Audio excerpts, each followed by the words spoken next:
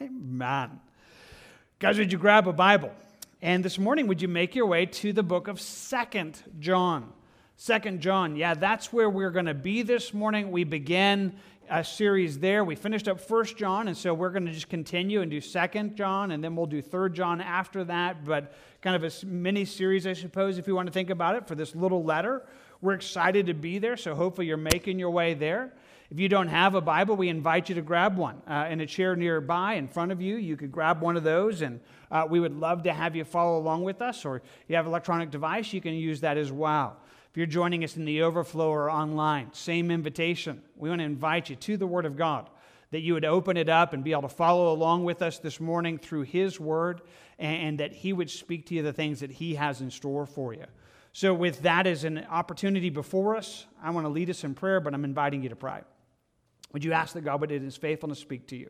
Just humble yourself, and in His good faithfulness, by the presence of His Spirit in this space, I just believe that if we would be those who would hear, He would speak. And so let's ask Him for that. God, thank you for this opportunity that you've put before us to be together in your word. But thank you that you're working in a way that's precise. Lord, you look on us, and each one of us now, you know us. And I'm just asking that you in your good faithfulness would speak in a way that your word would be clear. But God, in the midst of that, you would give us just that heart and just give us ears to hear, just ability, just enablement by you, so that your truth both connects into our heart, but works good in those things that you would have in store for us. Believing in your faithfulness to that, believing in your ability, Lord, we're asking that you would speak to us as your people. We ask for that in Jesus' name. Amen. Amen. Reading somebody else's mail. Actually, it's illegal. I don't know if you knew that. Like opening somebody else's mail, reading their email, it could actually be that which carries fines or prison sentences unless they invite you to read their mail. Unless they open it up before you and say, hey, I want you to read what someone has shared with me in a real way, that's what we have. Yeah, we're diving into 2 John this morning, and it's mail. It's a letter that John wrote. 2 John, 3 John, short letters that he gave, but ultimately that God himself is the author of. The Holy Spirit speaking, and he's inviting you to read this mail. He's inviting you and I to read this in a way that being able to see what's there, that he has something for us in that, kind of just gazing into this letter that's laid out before us. Well, 2 John, that's where we are this morning. And as we think about a letter that's being written, maybe one of the first questions we ought to ask at the very outset is, okay, so it's a letter. And I'm telling you now, it's from the Apostle John, picking up like we did in 1 John. Who's it written to? Well, notice with me, if you have your Bibles there, verse 1. It says, the elder to the elect lady and her children, whom I love in truth. And not only I, but also all those who have known the truth, because the truth which abides in us and will be with us forever. So we opened up this letter, and we right off the bat see it's addressed to an unknown lady, that it's addressed to an elect lady and her family, her children. Now, it's really, really possible that that's exactly what we have here laid. Just it's written to a person, it's written to an individual, and if that is what we have before us in this letter, it's valuable. It's valuable because it reminds us of a God's care for people. If it's written to a lady and her children, especially in that culture, it's kind of this place of God speaking into those that are sometimes, maybe a widow, maybe unacknowledged into that, and there would be favor in that. There would be a sense of just God's care and even value that he would place on a family. And so it's really, really possible that what we have here is exactly as it's written to this lady and her children. That said, it's actually possible it's something else as well. It's actually possible that what's written here is not to a specific person, but to a church. Now, I'm going to let you know right off the bat, Bible students are split on this. There's not a one size, everybody agrees. But for me, if you're asking where I am, this is kind of what I believe we have laid out to us.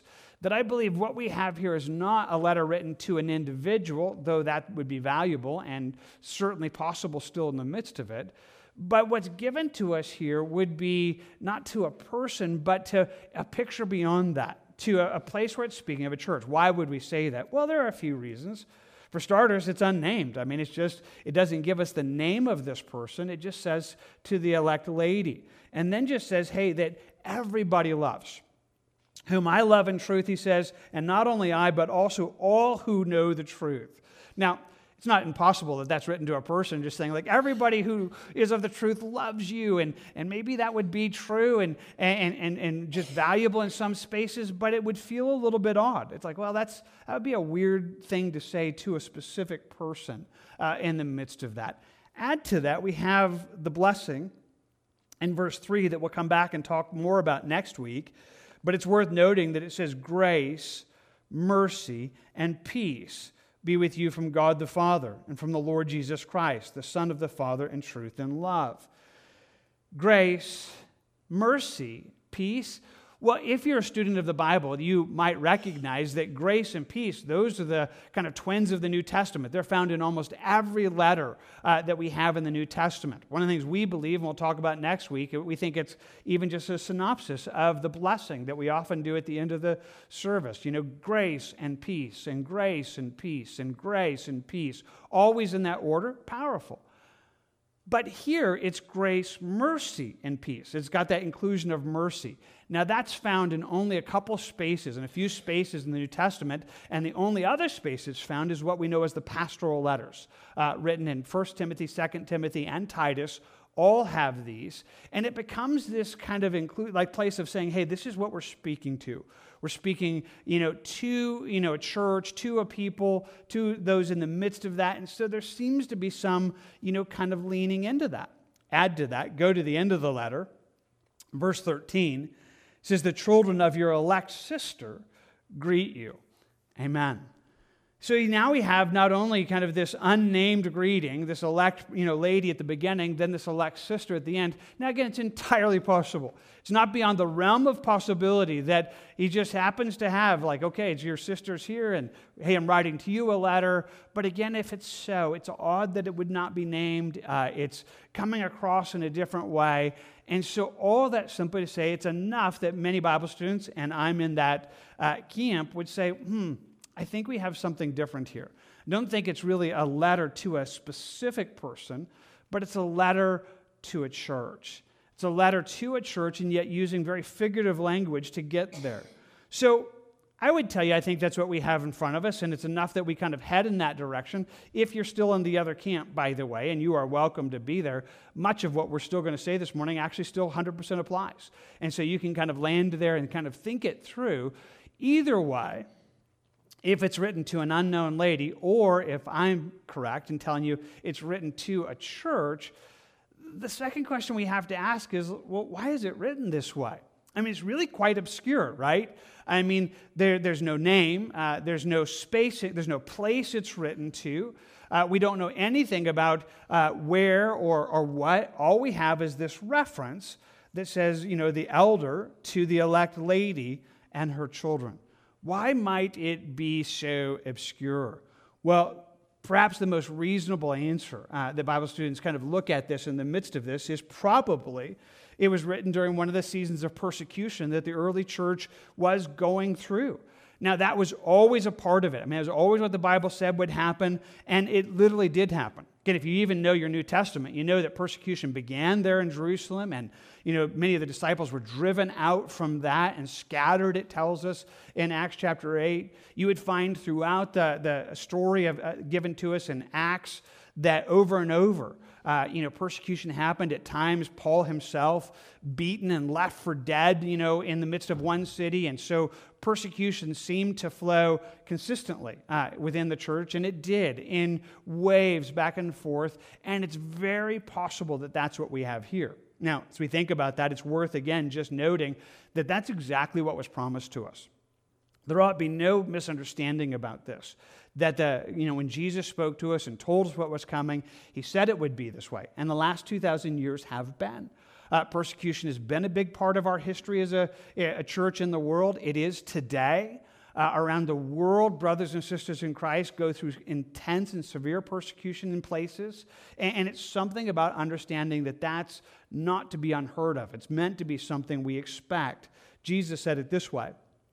In John 15, he said, "Remember the word that I said to you, a servant is not greater than his master. If they persecuted me," and they did, "they will also persecute you." He says, don't think you're going to get treated better than I'm treated in this world. If this is the way the world's treating me, there ought to be an expectation that if they persecuted me, they will also persecute you. That is what's coming. In fact, Jesus would go on to say, "These things I've spoken to you, that in me you may have peace. In the world you will have tribulation, but be of good cheer. I have overcome the world."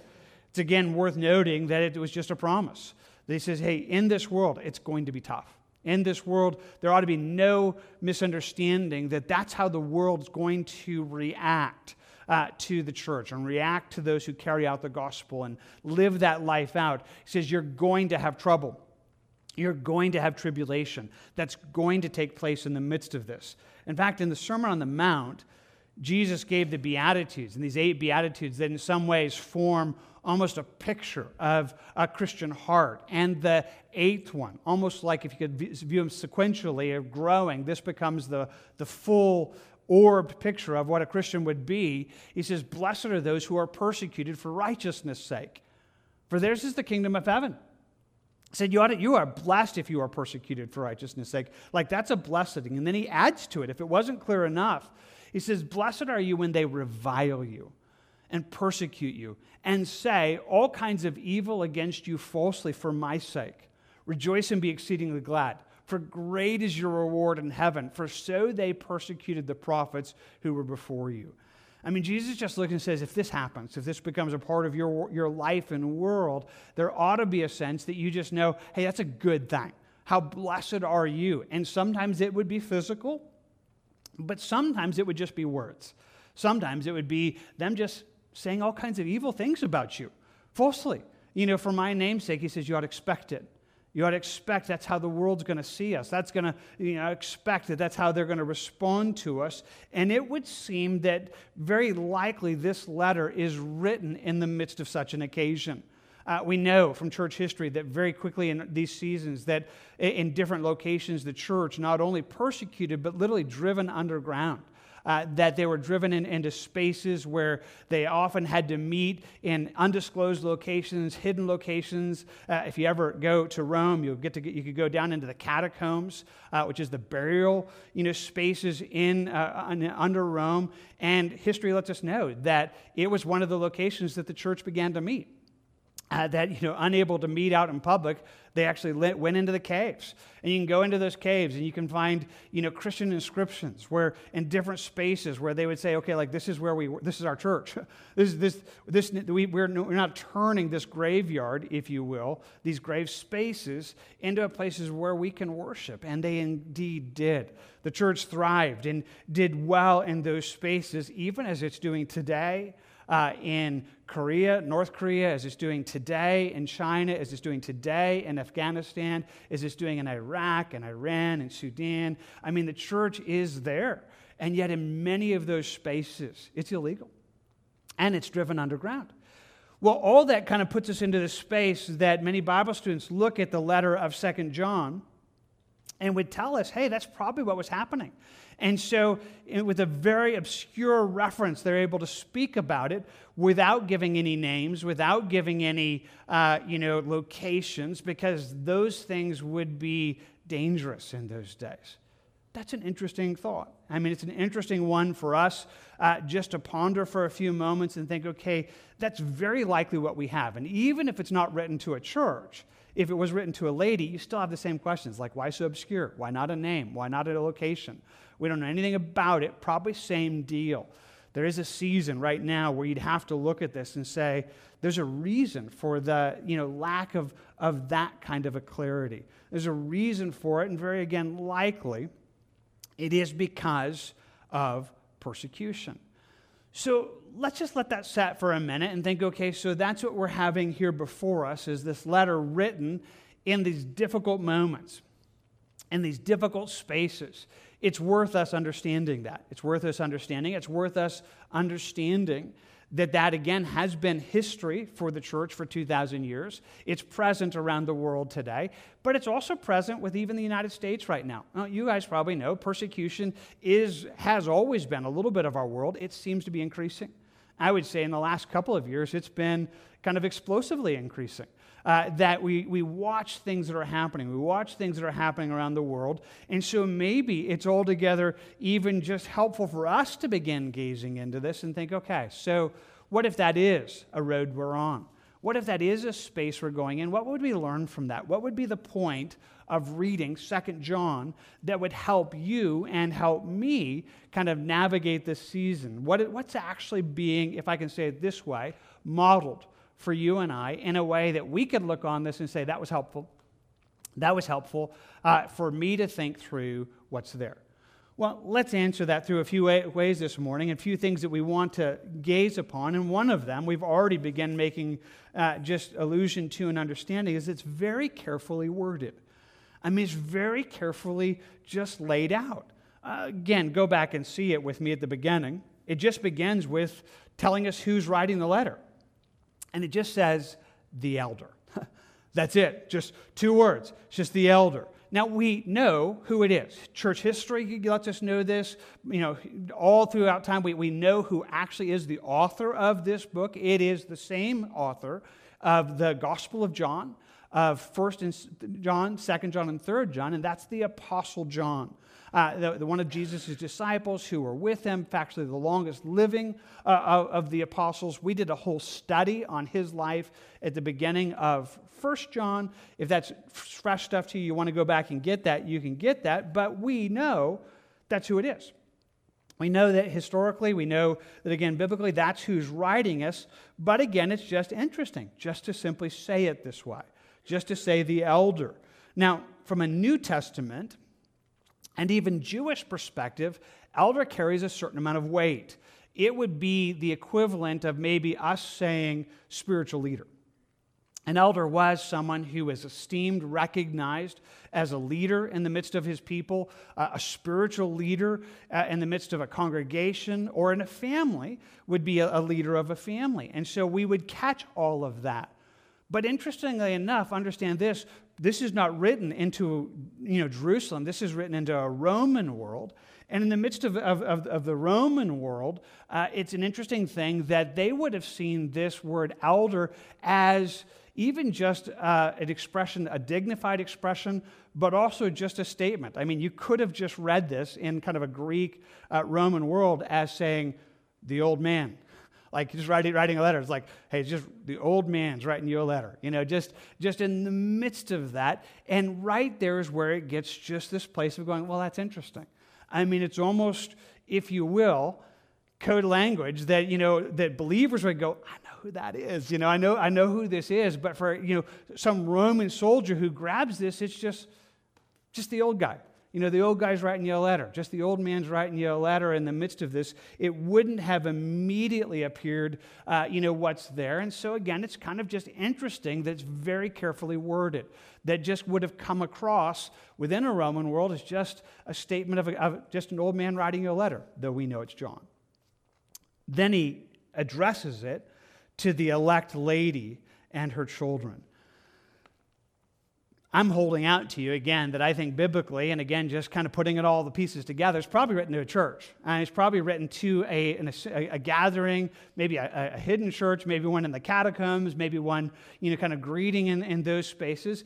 And it's an interesting kind of reference. We would understand this, that to use the idea of a lady, it's a good description. In fact, it's one that's used. We are referred to in the Bible as the bride of Christ. That Paul would say, as he speaks of the Corinthians, he says, hey, I'm, just, putting you forward is just just presenting you in that way. He would write about it in Ephesians, that as you look at marriage, you would think about how there's this picture of how that a husband loves his wife. It's a picture of Christ loving the church, but this picture of how a church responds. And so this picture of seeing a church as a lady, again, without spending tons of time on it, it's not a bad reference. It's not a bad reference to think about who we are. Then he uses the word elect. Elect lady, chosen, literally. And it's just a good description of us. It's just a good description that would kind of clue in on who we are without it being overly obvious. Now I just need to pause right here. I'm going to rabbit trail for a moment, and I need to do it, and yet here's the problem. For some of you, if I don't rabbit trail, I'm going to lose you. And others of you, if I rabbit trail, I'm going to lose you. And it's just it's a 6, 1, half dozen of the other. I'm not really which way better sure to go, but let's just talk about the word elect for just a quick moment to make sure it doesn't kind of land, in a place that would catch you off guard. So elect, or literally chosen. I hold out to you again, it's a good description of us as believers. In fact, the Bible uses it over and over. For just one example, it tells us in Colossians 3, therefore, as the elect of God, holy and beloved, put on tender mercies, kindness, humility, meekness, and long-suffering. It says, this is who you are. You are God's elect. You are the ones who've been chosen by God. You are his people, and that word elect speaks about who we are as followers of Christ. But it's right here that probably one of the biggest theological divides that divides God's people is really quite a serious deal. And for some of you, it's a serious deal right now.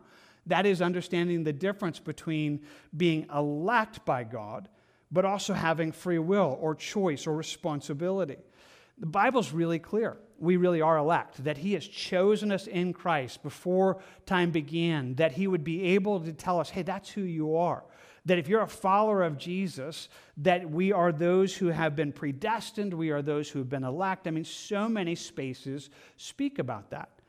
Yet the Bible also speaks about how that we're responsible to believe, and that everybody can believe in Jesus, and that you're accountable if you don't.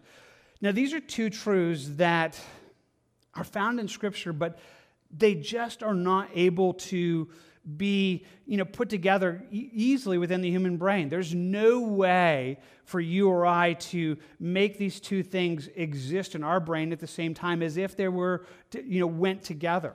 But I want to say it as clear as I can. If you believe one of these over the other, if you explain one over the other, you will ultimately be calling God a liar.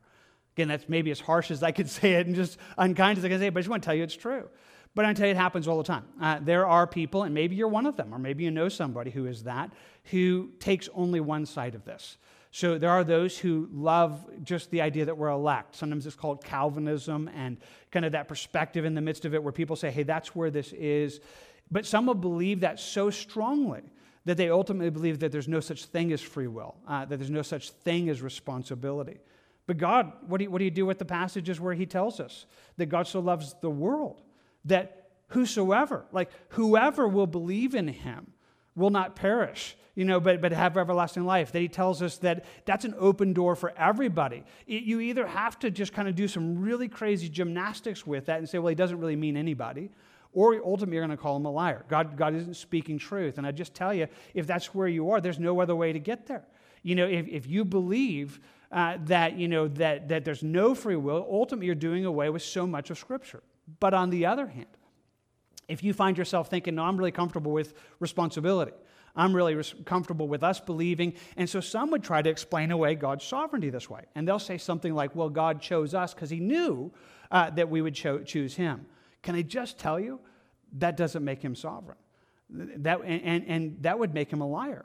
Because Jesus said, you didn't choose me, I chose you. I chose you, but that there is a space in that. And if he only chose us because we would choose him, then, that's inside knowledge. That's insider trading. That's not something honorable. That would be dishonorable, and it would not be true in the midst of it. You can't do that. So here's where I am. I mean, I'm one of these people that I'm not either one of these. I'm not a Calvinist or what's called an Arminius that would be in the free will. I'm maybe what you want to call a biblicist. That is, I just believe in both, even though I cannot reconcile them. And I cannot There is no way to hold both of them and say, oh, I see how these two fit together. But there's something about just recognizing, hey, God is bigger than us. Like, he's outside of time. I mean, there are obviously things he can see that I don't see, but I can hold both of these at the exact same moment. Now, I just want to tell you, I think that's a good space to go.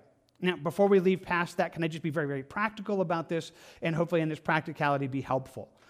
When the Bible speaks about our responsibility, most of the time, not always, but most of the time, it's speaking to the world, it's speaking to the lost, or it's speaking to those who are, in that space where they are backsliding or moving away. And I have the freedom to say the same thing. So I could look out at you and say, if you're not yet a follower of Jesus, if you're joining us online, I don't have any problem with saying, God loves you. God sent his son for you. And if you would believe upon him, you would be saved. I want to tell you that the door is open. I want to tell you it's possible. I want to tell you that God would work in you, that he doesn't want anyone to perish, that he would give his son for you. And today we're pleading with you to give your life to Jesus. Like, you can surrender your life to Jesus, and we plead with you today that you would. I don't have any problem doing that, and I'm doing it right now. Because I believe biblically that's true. Interestingly enough, though, when God speaks about election and predestination, most of the time, not always, but most of the time, he's speaking to those who are already saved. And he tells us, hey, guess what? You think you chose me? Actually, I chose you.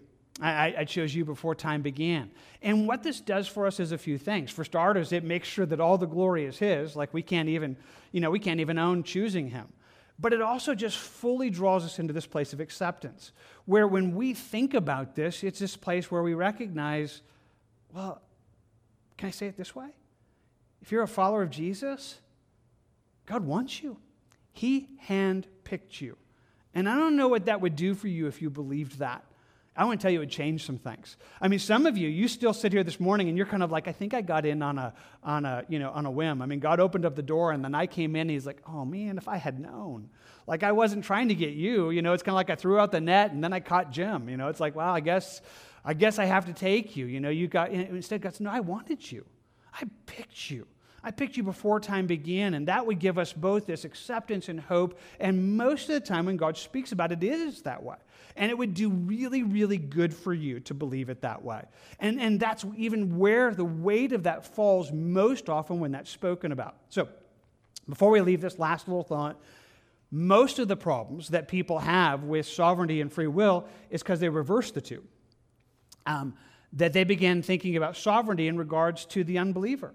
And thinking and wrestling like, well, what if God didn't choose him? What if he didn't choose me? And what if he doesn't, what does that look like? And how do I even know if I'm elect? How do they know if they're elect? Or, what if my kids aren't? I mean, you can get lost in a place that God's like, he doesn't ever even speak that. He just says, hey, if you're thinking about them, God loves the world. Tell them, plead with them. I mean, there isn't a place, and yeah, you could get lost over there, but there's not a space that God invites you to that. And on the other hand, some get lost because the whole free will thing, they kind of believe, hey, I started it, I got to end it, and they put their whole confidence in themselves, and instead of coming into the place and saying, wow, I mean, God's really amazing, and it would move us from it. So, all that simply to say, enough to really confuse you. For some of you, I hopefully answered the question that I probably needed to answer, or I would have lost you. Others, I just lost you. I'm so sorry. Come back and just say, so he's using a term that's a good biblical term. To call the church elect, it is accurate. It is an accurate description of who we are. So when 2 John says it's been written to this elect lady, it's a good description of the church. But once again, in Greek culture and Roman culture, it didn't mean that in the same way. Though we understand from a biblical reference and an Old Testament reference that it is that way, in Roman culture, the idea of being elect could as simply be, hey, you're a really special person. I choose you. Like you're like special. You're there. So here's how it would work. I mean, you think about how we have this here. We have a special lady kind of in the midst of this. So I just want you to kind of almost imagine, this Roman guard or something. He just comes across this letter. He would simply be reading this as, hey, the old man to a special lady. It's like a love letter. I mean, it's just like, it's not really anything that would have immediately brought off a red flag that, hey, this is a Christian, church that's being spoken of. It isn't that way. In fact, the references continue. Just for a quick note, he continues adding to it. So we have the elect lady, and her children,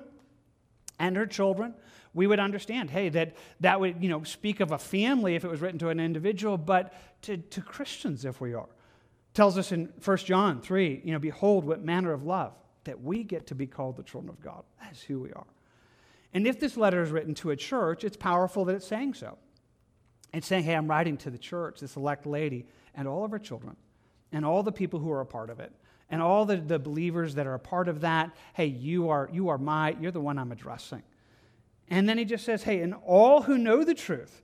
He says, I love you, whom I love in truth, and not only I, but all who know the truth. Again, it would be another description of kind of the church universal. Like everybody who's of the truth. It loves you. We're connected. And then he would end the letter by saying, hey, your elect sister. And if this, again, is kind of code language in the midst of it, it's just speaking of another church. Like, hey, your church over here, your elect sister that I'm saying, we are writing to you and blessing you. We are writing to you and blessing you in an amazing way. So we have this reality that I'm just holding out to you as a pretty interesting thing.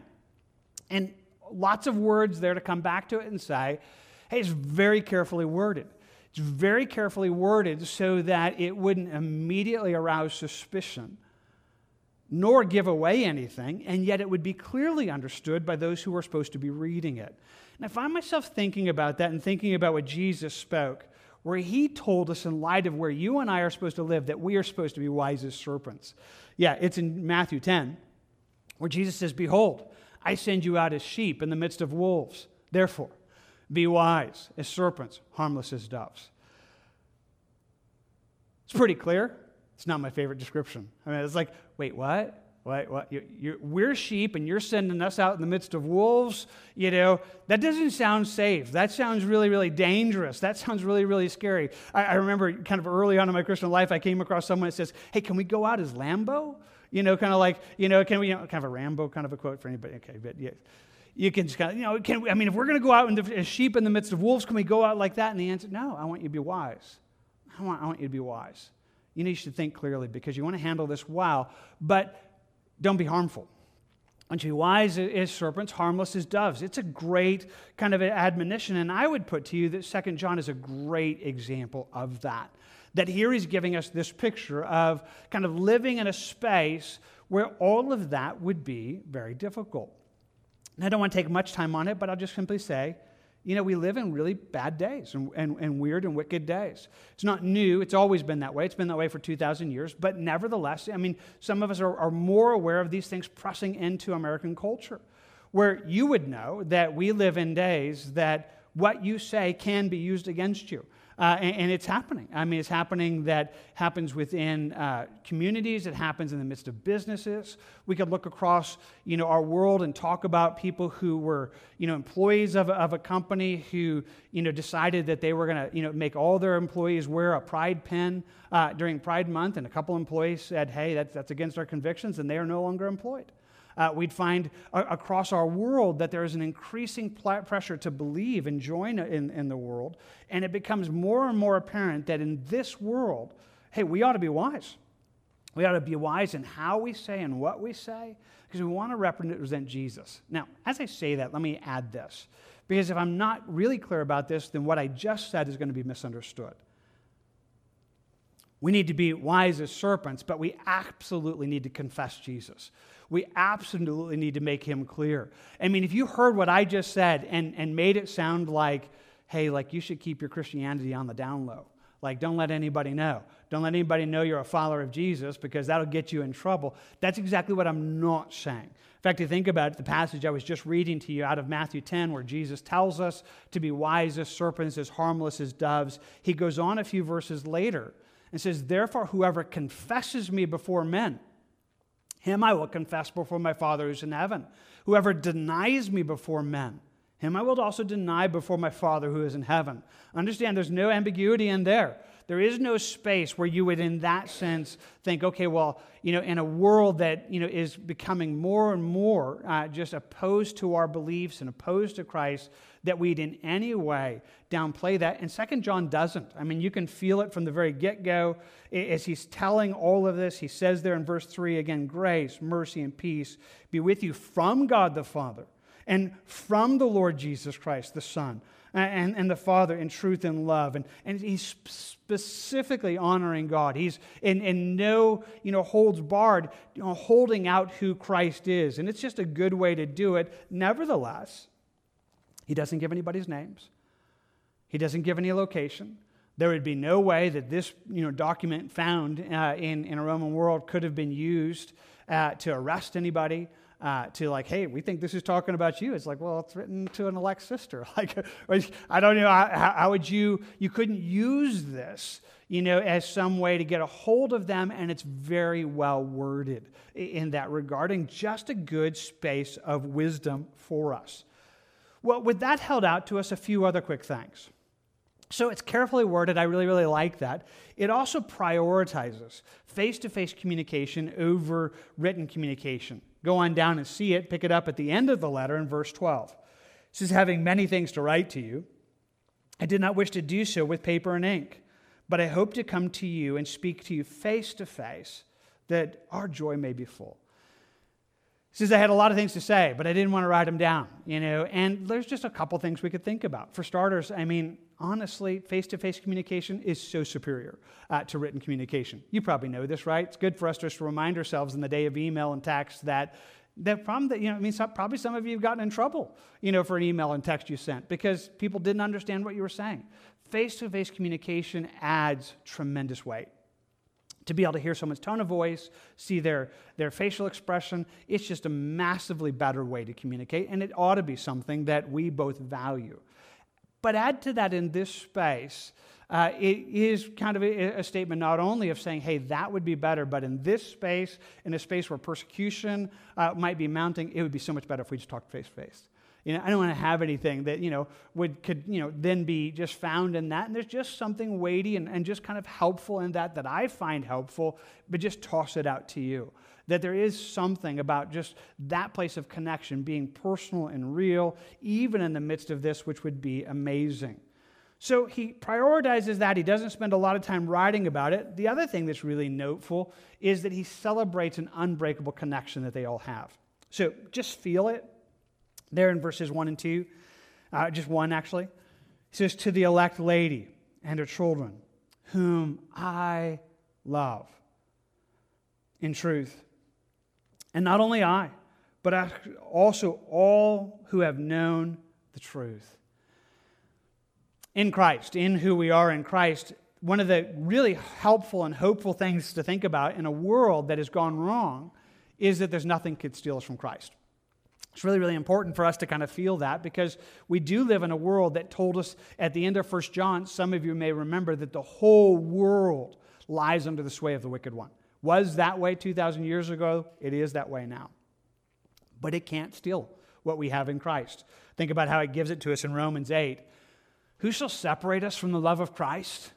Shall tribulation or distress or persecution or famine or nakedness or peril or sword, could any of that get between us and Christ? Could any of these things, if they come our way, if it's persecution, if it's famine, if they're pulling out their swords and threat, could any of those get between us and Jesus? And he just says no. He says, as is written, we are killed all day long, you're counted as sheep for the slaughter, kind of this reference to the Old Testament. It's like, here's where we are in this world.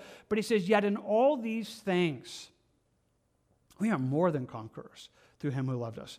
We don't just survive, we overcome. We overcome everything the world is. We overcome everything that's thrown against us.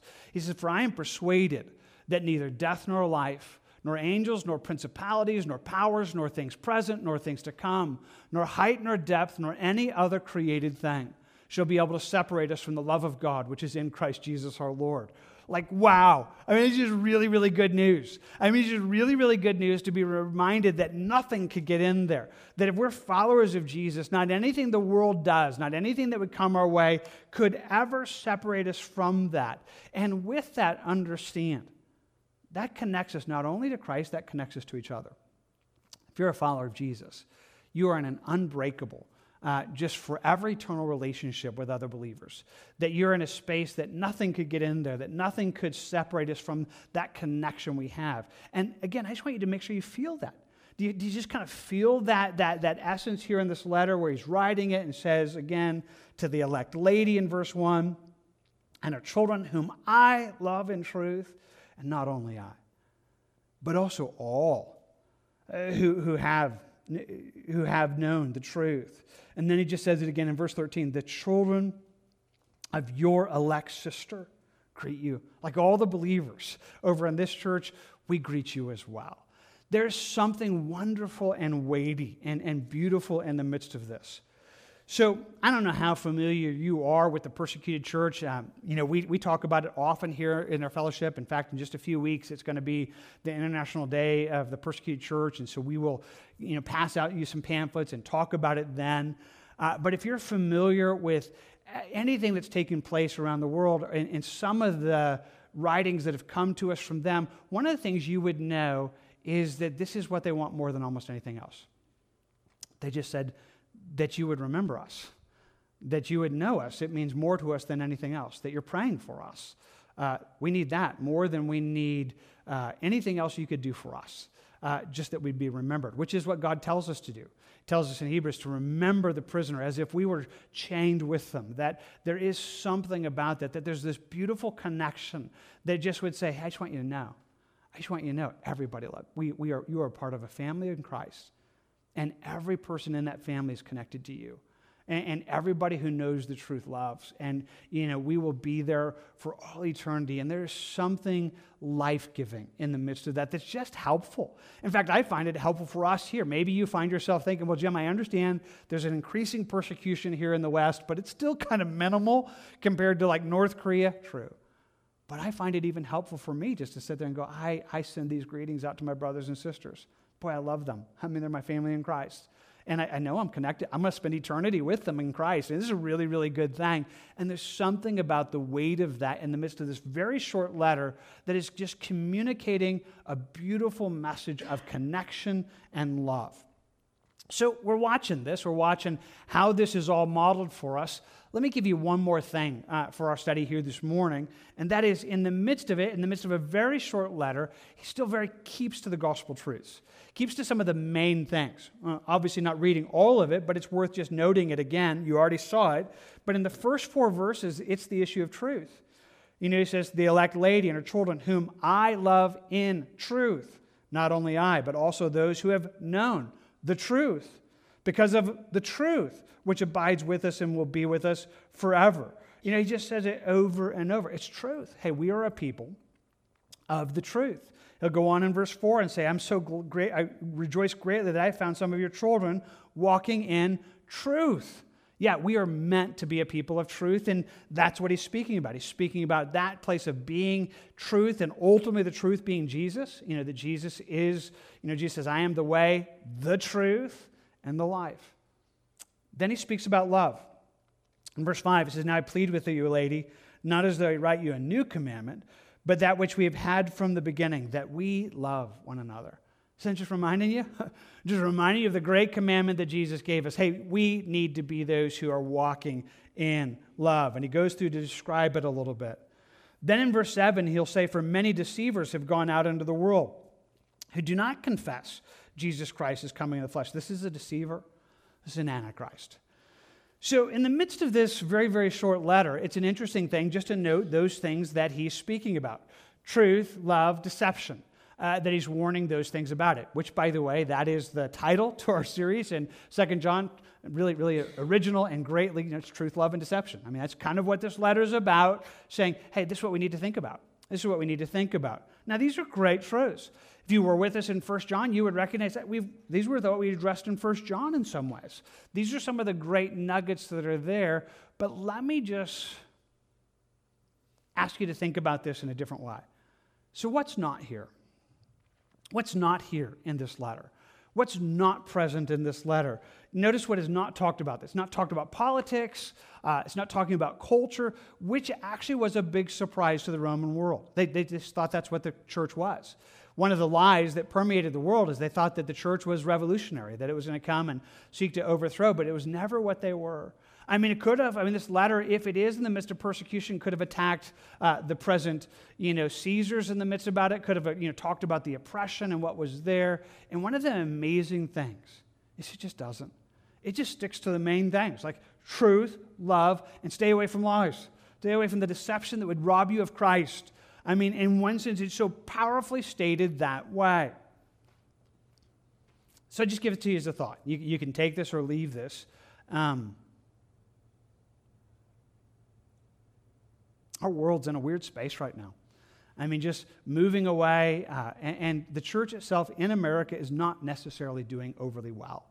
Across our land right now, there are a number of churches that have adopted our culture. And so in Sunday morning pulpits, they will stand up and basically say, hey, everything the world believes, we believe too. Like whether it's, kind of a woke understanding or whether it be, kind of the morality that the world has, gender confusion that the world has. There are churches that today will stand up and say, hey, we believe the same thing you believe. Like, you should just, accept us because we accept you. And I just want to tell you, it's a really tragic reality. Untrue, not who we are.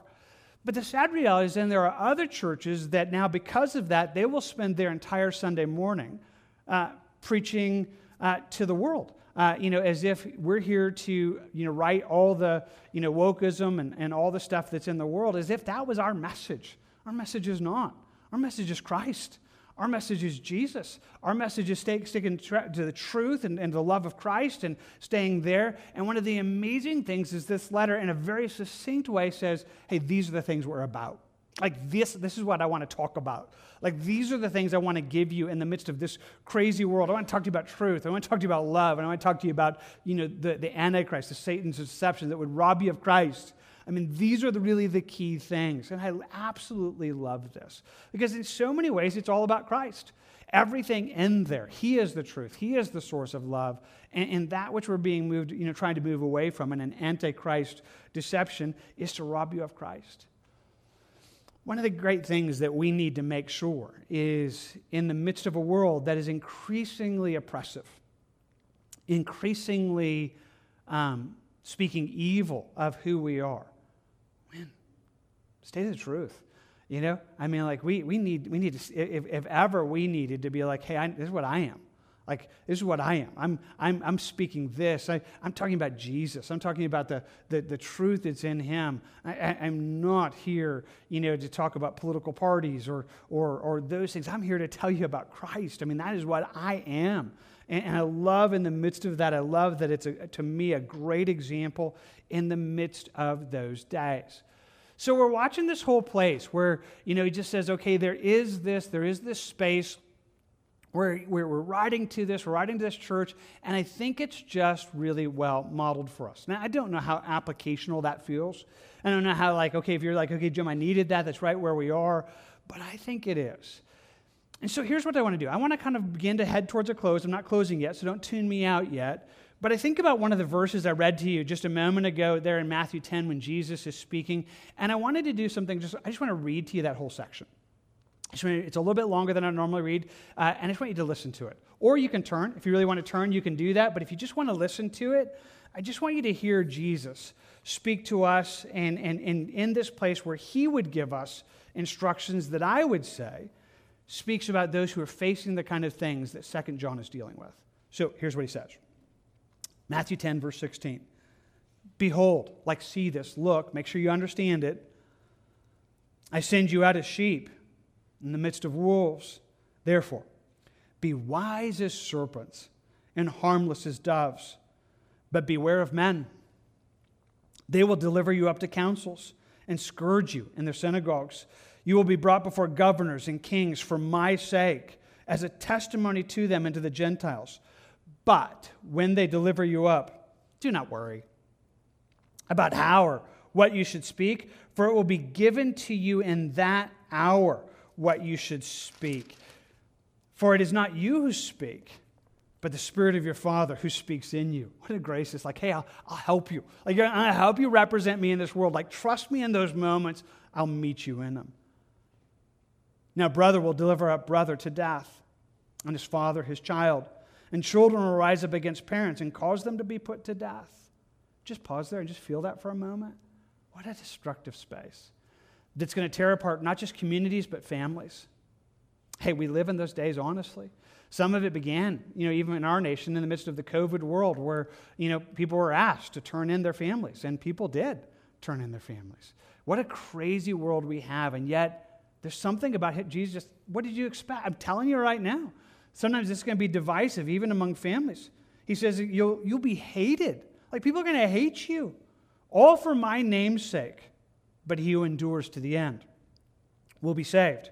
When they persecute you in this city, flee to another.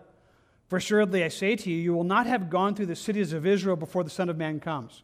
When one door closes, just go to the next one. Just keep going. Just keep going. If persecution makes something close down, then move to the next space. Just go to the next place, because that's going to keep happening until Jesus gets back. A disciple is not above his teacher, nor a servant above his master. It is enough for a disciple to be like his teacher and a servant to be like his master.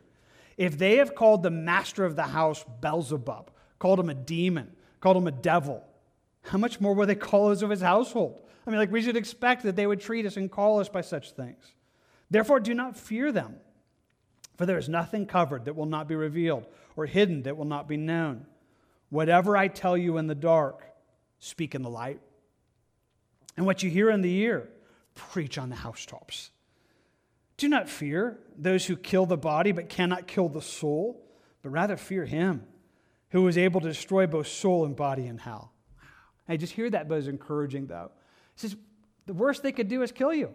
That's the very word. Your soul is precarious. Be more concerned about your soul. Be more concerned about that. And then he just gives it to us this way. Are not 2 sparrows sold for a copper coin? Yet not one of them falls to the ground apart from your Father's will. But the very hairs of your head are all numbered. Therefore, do not fear, therefore. You are of more value than many sparrows. Just something to speak to those who are facing these hard spaces. Like, you are valued. Like, God sees you, and nothing is happening that he's not allowing. Therefore, whoever confesses me before men, Jesus says, him I will confess before my Father who is in heaven. But whoever denies me before men, I will also deny before my Father in heaven. That which we already spoke about. Like, hold fast to Jesus. Don't let this culture drive that away from you. Don't let it keep you from believing in Jesus. Do not think, Jesus says, that I came to bring peace on earth. I did not come to bring peace, but a sword. I have come to set a man against his father, a daughter against her mother, a daughter-in-law against her mother-in-law, and a man's enemies will be those of his own household. He who loves his father or mother more than me is not worthy of me. He who loves his son or daughter more than me is not worthy of me. And he who does not take his cross and follow after me is not worthy of me. He who finds his life will lose it. He who loses his life for my sake will find it. He who receives you receives me, and he who receives me receives him who sent me. He who receives a prophet in the name of a prophet shall receive a prophet's reward. He who receives a righteous man in the name of a righteous man shall receive a righteous man's reward. And whoever gives one of these little ones only a cup of cold water in the name of a disciple, assuredly I say to you, he shall by no means lose his reward. Those are Jesus' instructions, that he looks upon this and says, hey, I know where I'm sending you. I know the world in which I'm putting you in, but I'm giving you enough to do that. I'm giving you the ability to stand in those days. And I just want to tell you, I think that makes 2 John a worthwhile consideration for us, both to see that known, but practiced. To watch one seeking to live in such days, which I think, I hope is helpful. So that's where we're going to close. You can take your Bibles and close them. And so wherever that has met you this morning, and I hope it has, though I recognize it's a challenge to think this through in these days, but it's encouraging. I hope it is.